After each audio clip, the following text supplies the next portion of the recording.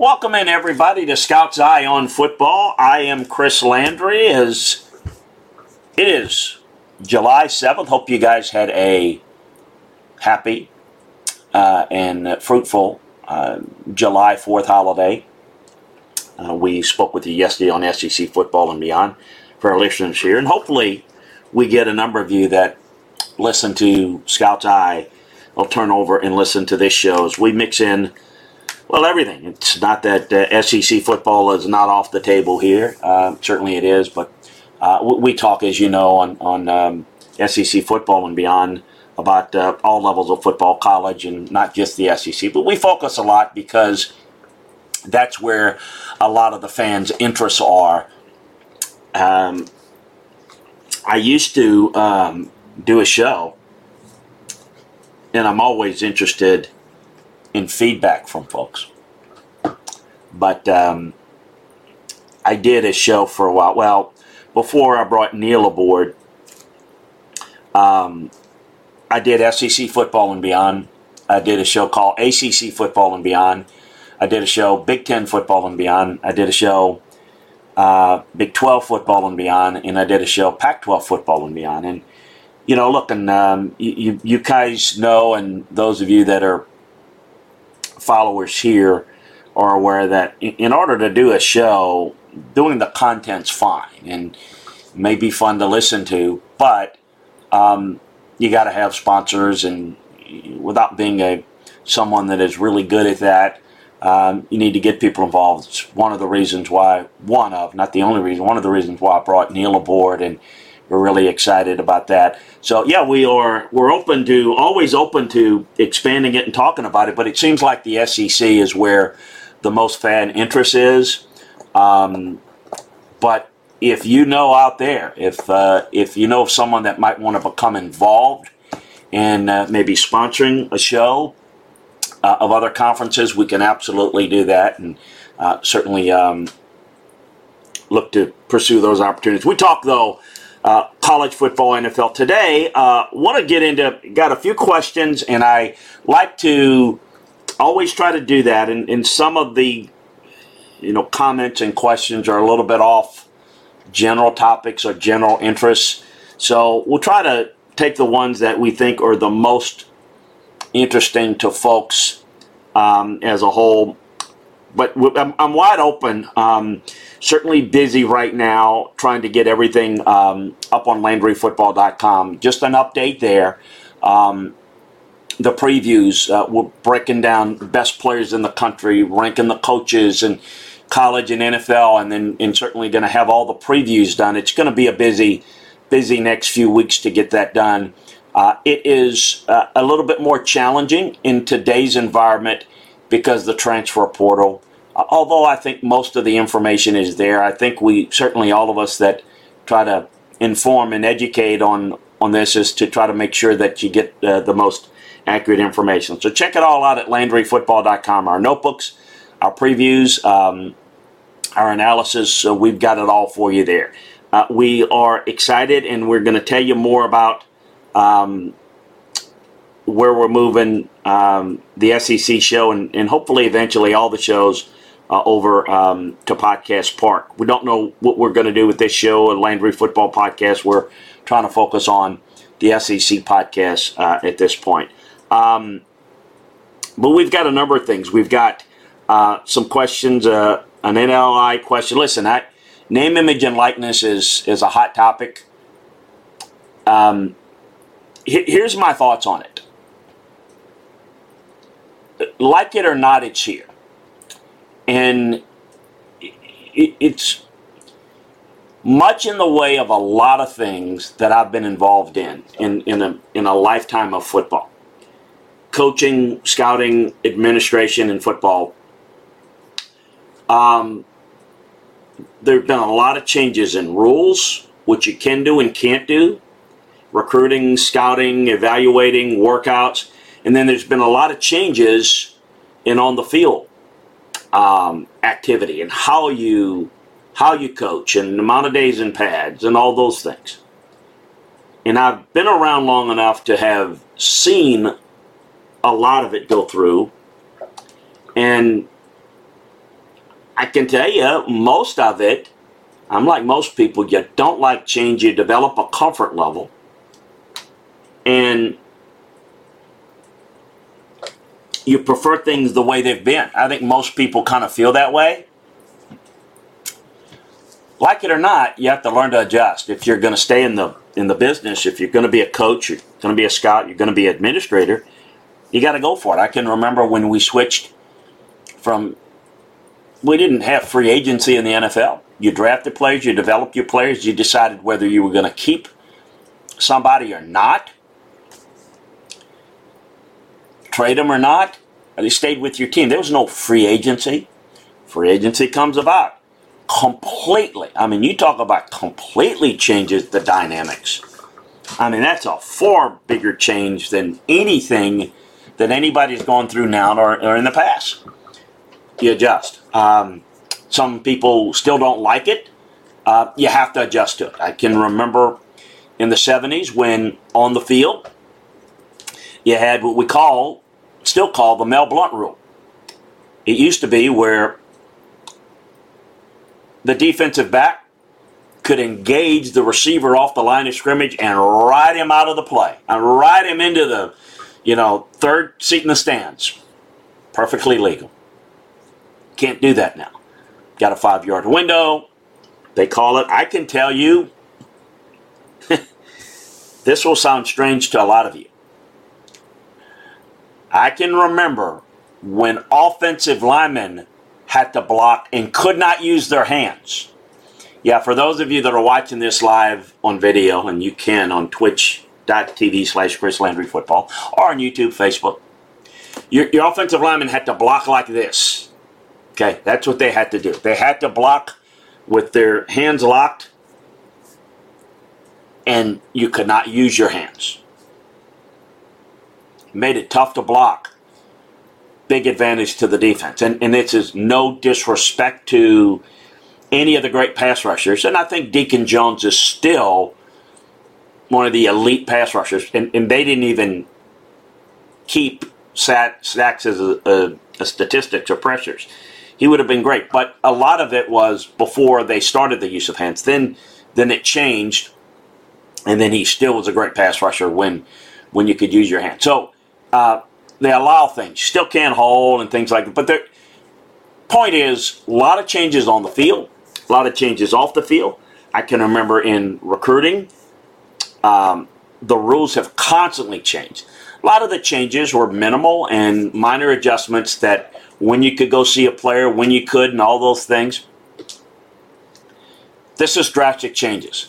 We talked a little bit about it yesterday on the SEC show. And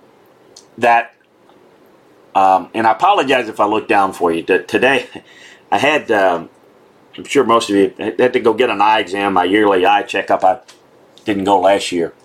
Believe it or not, it was late in the afternoon, and my eyes are still kind of foggy from the dilation that they give you to check. So my kind of looking into the light or looking down just kind of hurts me. So pardon me for that. Can't really see anything or read anything. I'm going to please send your comments, but if I reach over really, really close, I'm going to bring those up so that I can see what you said. It's going to be a challenge to read it, but please do. Gosh,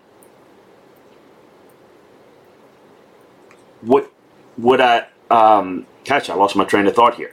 When we get into the name, image, and likeness and the whole concept of it, I talked about how there are two elements to this. Well, there's several elements, but the big things are, what can a player do individually through some help with some agent or some marketing aid? That's one way they can earn some money. And certain players, certain athletes, men or women, are going to be in better position to generate an income than others. Just the way it is. The status, their marketability, their looks, there's a lot of things.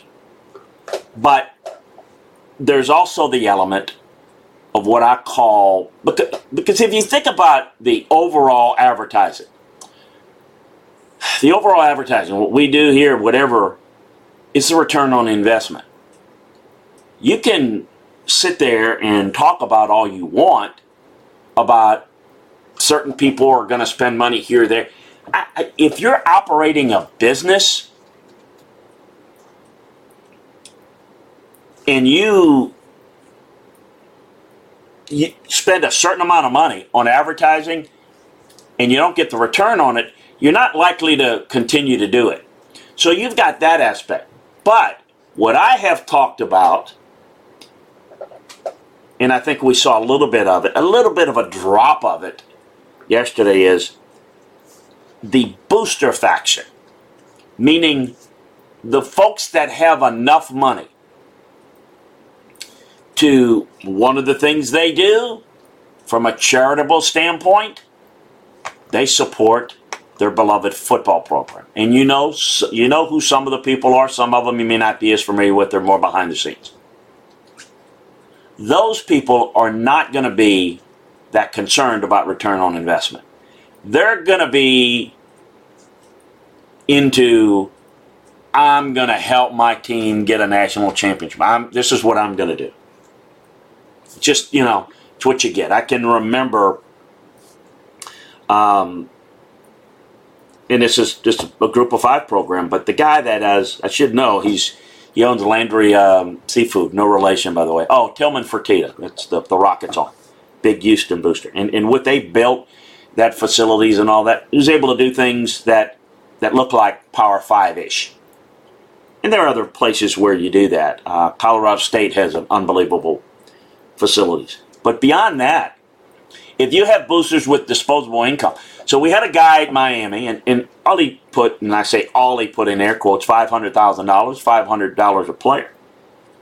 You're going to have some people that, believe it or not, have disposable income that can say, I can go $5 million and spread it out, and now they're getting more money. And that's just a baseline, $1,000 a month, $1,500 a month, $2,000 a month for each of the 85 scholarship players.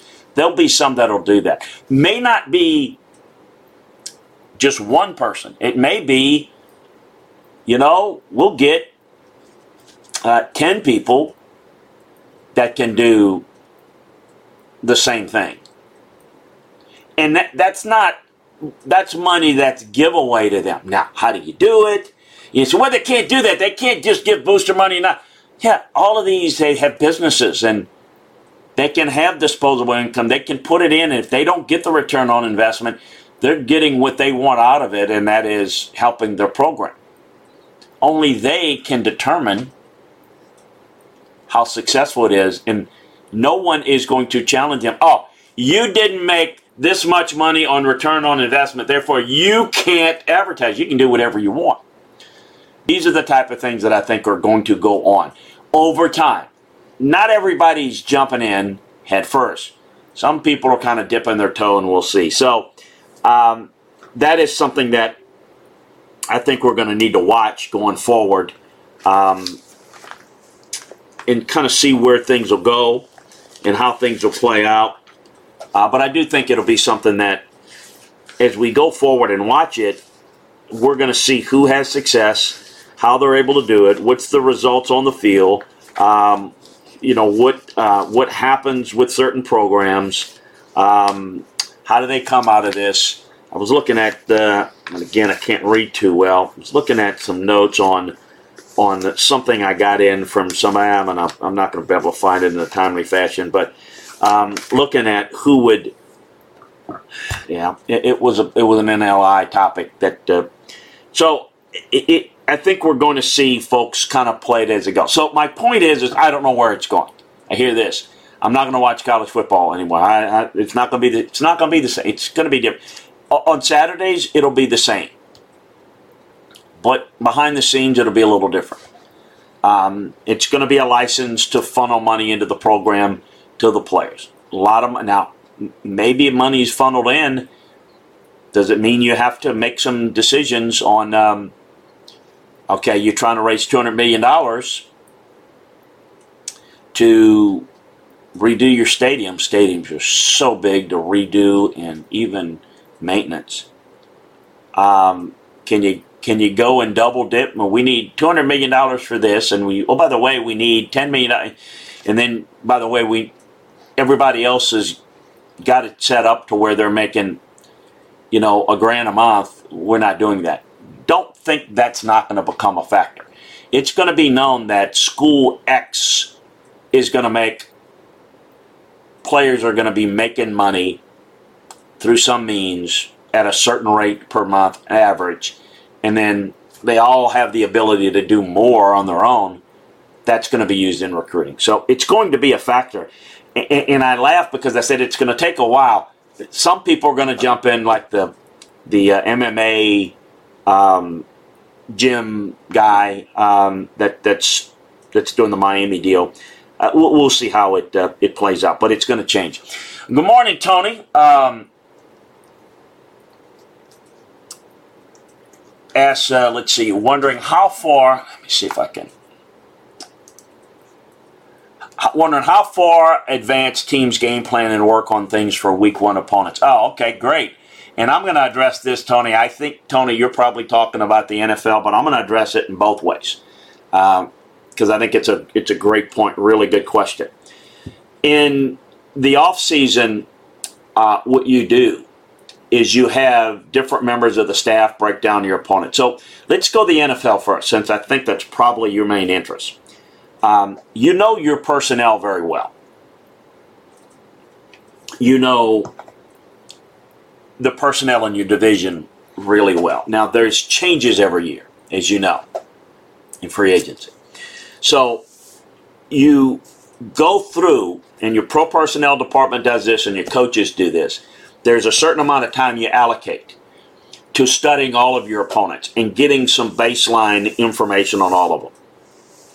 As far as a game plan, you will focus more on the first couple of opponents. Why? Because when you normally break down a team and you're playing them week 6, you've got 5 games to look at and build a game plan off of. Obviously, week 1, you don't have a game.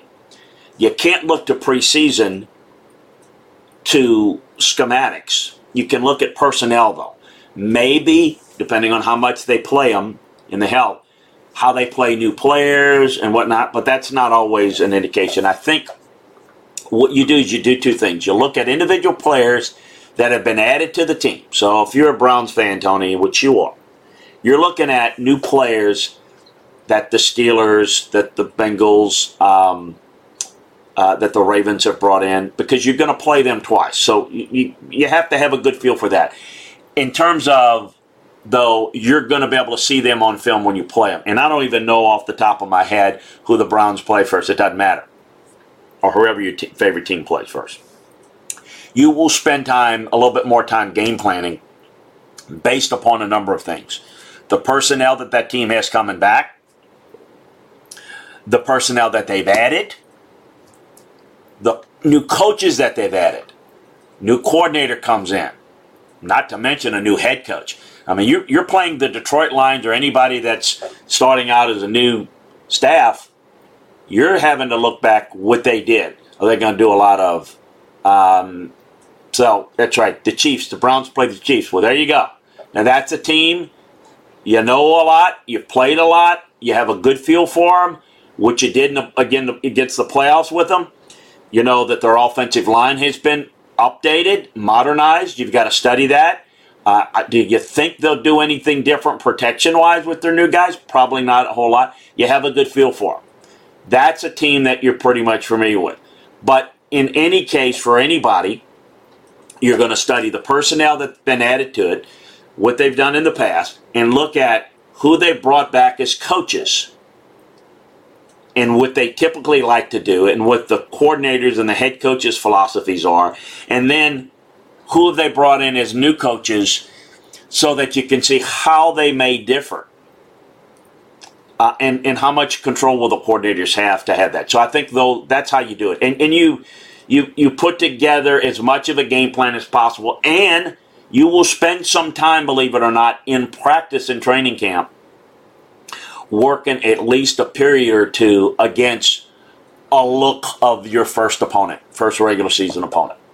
So you do it. You do block out some time, and I think you have to do it, for the first 4 teams, but more for the first team than next would be the second team when you schedule third and fourth, because at least by the fourth game, you've got 3 games that team has played. So obviously, to the point Tony's getting at is you don't have any games to look at when you play them week 1. You only have last year, and you've got a lot of changes. So it's really good. In college, it's much the same way.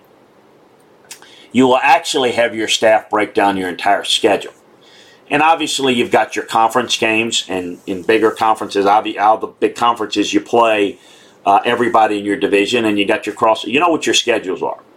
So you spend a good bit of time in the off season studying what they've done. Same thing. Coaching changes, new philosophy. What are they going to do differently? You gotta break that. What have they done in the past? You really break down what he's done in the past, and you try to assimilate that into what you think you might see. You obviously study the personnel that's coming back. You probably have some familiarity with the incoming freshmen or transfers.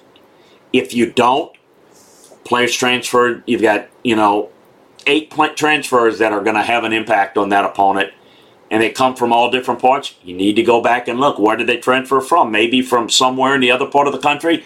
Got to have a feel for it. Okay, he's a guy, he's probably going to start for him at tackle. What did he did when he played out, the other part of the country? How did they utilize him? You have to get a good feel for that. But you do spend, again, a certain amount of time, even in the spring, working on things. Let me tell you, what you really like to do, if you're going to play a team that runs a very odd-looking, particularly offense, not so much defense, but offense. If you're going to play a Navy, an option team that you don't see at all, better to play them in week 1, because you can study that scheme that doesn't change. And you've got more time to prepare for it. And it's also pretty good to play them in a bowl game. You got more time in bowl games, you got more practices, and you get more time to prepare. So you do spend some time. It varies how much time in practice, but you spend a lot of time in game planning, in studying, and you usually break it down within the staff. Really, really good question there by Tony. Rich says, before the game starts, teams go into pregame warm-ups. What do coaches trying to do in order to gain an advantage?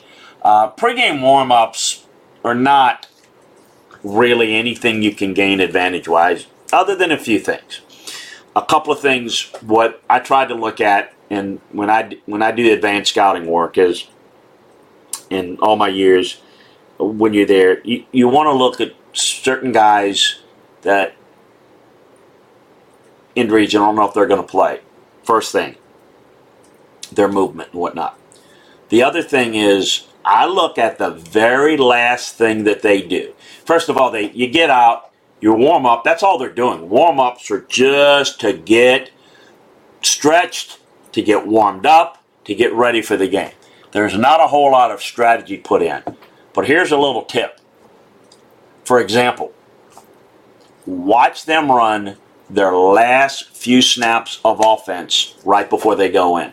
It's usually to practice something that they're going to use pretty early. Let's do that. You know how in golf, it's a lot of pro golfers do this. They work through the bag and they hit shots. But at the very least, they know what the first hole is going to be. So a lot of times after they're done, they may hit the driver, and they know they're probably going to be looking at an 8-iron shot in.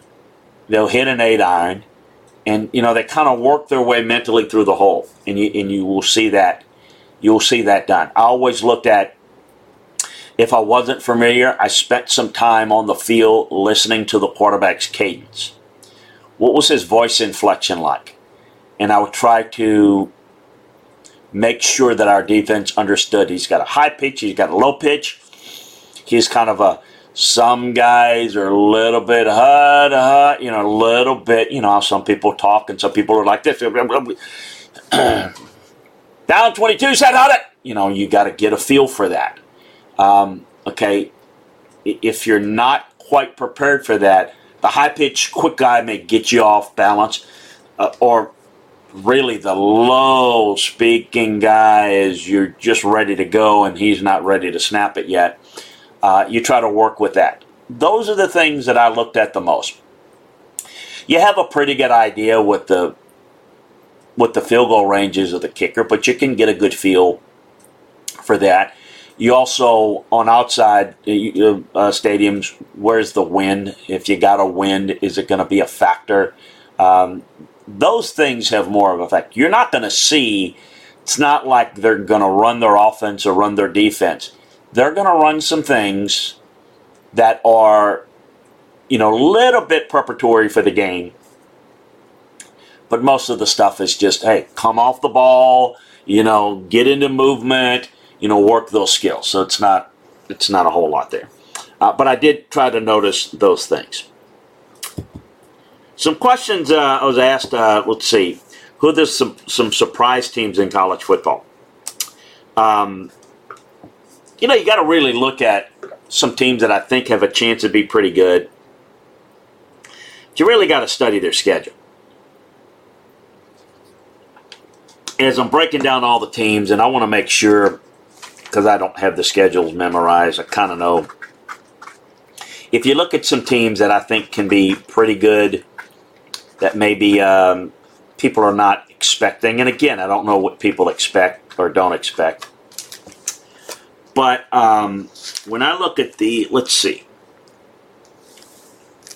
Washington is a team that I've got in mind as I break down tape this spring of their spring work. They've got a schedule that's pretty favorable. Now they got Montana at home, they go to Michigan, then they've got Arkansas State. Cal's underrated, Oregon State, but I think they've got a chance, particularly if they go on the road and beat Michigan. Then they're 5-0. Then they've got a bye. Then they've got UCLA. They've got Arizona. Got Stanford. You've got the Oregon game, which is a very underrated rivalry on November 6th. Arizona State, Colorado, Washington State. I do think that Oregon is very good. Oregon's got a little tougher schedule. Oregon's got going to go to Ohio State. The schedule otherwise is pretty similar. If you look at it, neither one of them play, as I didn't think they did, neither one of them play USC. So I think Washington, while everybody's talking about Oregon, and I think they expect them to be good, I think Washington, answer, is it Joseph sent in the question, where Joseph is from here. I think Washington would be one. I don't know that people should be surprised anymore about Wisconsin. I think they're really good. Then what about teams like Penn State, LSU, that people are maybe think they got them gone and buried. I think that they're teams that could have a pretty good year. I think TCU's a really good team. So I don't know a complete list. I think Ole Miss will be pretty good. A group of 5 teams you ask about. I think Cincinnati's going to be really good. I think Louisiana Lafayette's going to be really good again. Good quarterback, good offensive line. I think Central Florida is going to be really good. I think Coastal Carolina will be pretty good again. Group of 5. So those are some teams that I think will be fun to keep an eye on. What's the other? Got another question here that was sent. Where is that in my notes here? I should have that. Some teams that most improved. We talked about a little bit. Who could be Samuel asks, what teams could be the most improved? If you look at, again, I would say LSU's record last year versus this year is going to be a step up. I think Penn State's another example. Those are 2 teams. And remember, we're coming off a COVID year where some teams are different. I think Kentucky is another team that'll bounce back, that had a really good year, that had a very poor year that's very solid. I think Houston will be pretty good. I think a team that'll be pretty good is Wyoming. out west. It's another Group of 5 team. I think San Diego State's getting better personnel in it. Those are some teams that I think jump out at me as in terms of most improved. What do you think? Any questions you have on that? We certainly can get to. I'm trying to think about what. Let's see, folks have asked about what is going on in from an NFL standpoint. What do they think is okay? Let's see. I've got another college one here. I'm going to get to. What games are most intriguing as non-conference games? I'm trying to look at. Let me grab a schedule here. Well, I think Clemson, Georgia is the most intriguing game. I think that says a lot. I think Oregon, Ohio State is really good. I'm curious to see what Cincinnati does against Notre Dame. I don't know Iowa State. Auburn, Penn State will be intriguing, although I'm not. Notre Dame, Wisconsin is another one. Trying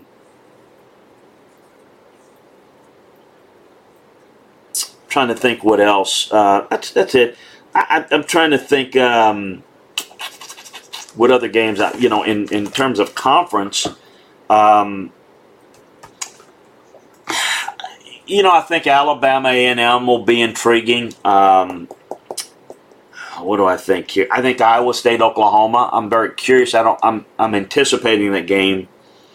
I don't know how good. Oregon, Washington's always good out west. Always like that one. Those are some that I would consider. Over on to some NFL thoughts, NFL questions about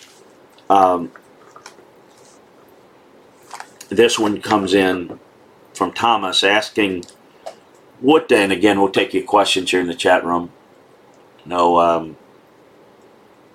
Biggest storylines in the NFL this year. Biggest, well, I don't know about the biggest, but I would say that,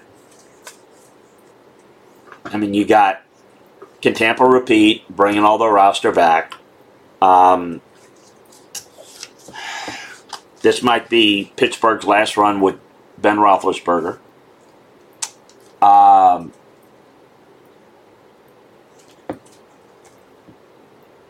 Will home field advantage be something that will be a factor again? I think that's more in college, but in the NFL too. What's going to happen with Aaron Rodgers and Deshaun Watson is another one. I don't know what Urban Meyer is going to do in Jacksonville. The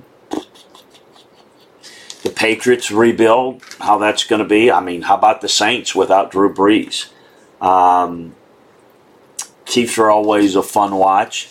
Can somebody take a step up like the Tony's Browns or, a lot of quarterback changing spots. Carson Wentz in Indianapolis. A lot of things that are intriguing to me. What about some of the head coaches that are coming in? Those are some interesting things too. Again, how's Urban Meyer going to do? What impact will Arthur Smith have in Atlanta? Dan Campbell in Detroit. Brandon Staley with the Chargers. That's a really good roster. And how much better will they get? Robert Saleh. Can he change culture and organizational things in New York with the Jets? Nick Sirianni with the Eagles. Those are some things that I think are going to be fun to watch. Some of your thoughts here. Let's see here. Rich says, "What were your assessment of Ted March?" Rich always comes out of the blue with stuff. Ted Marchibroda was an outstanding coach. Did a great job. Coached a good friend of mine, Burt Jones, and did a great job in the Colts era.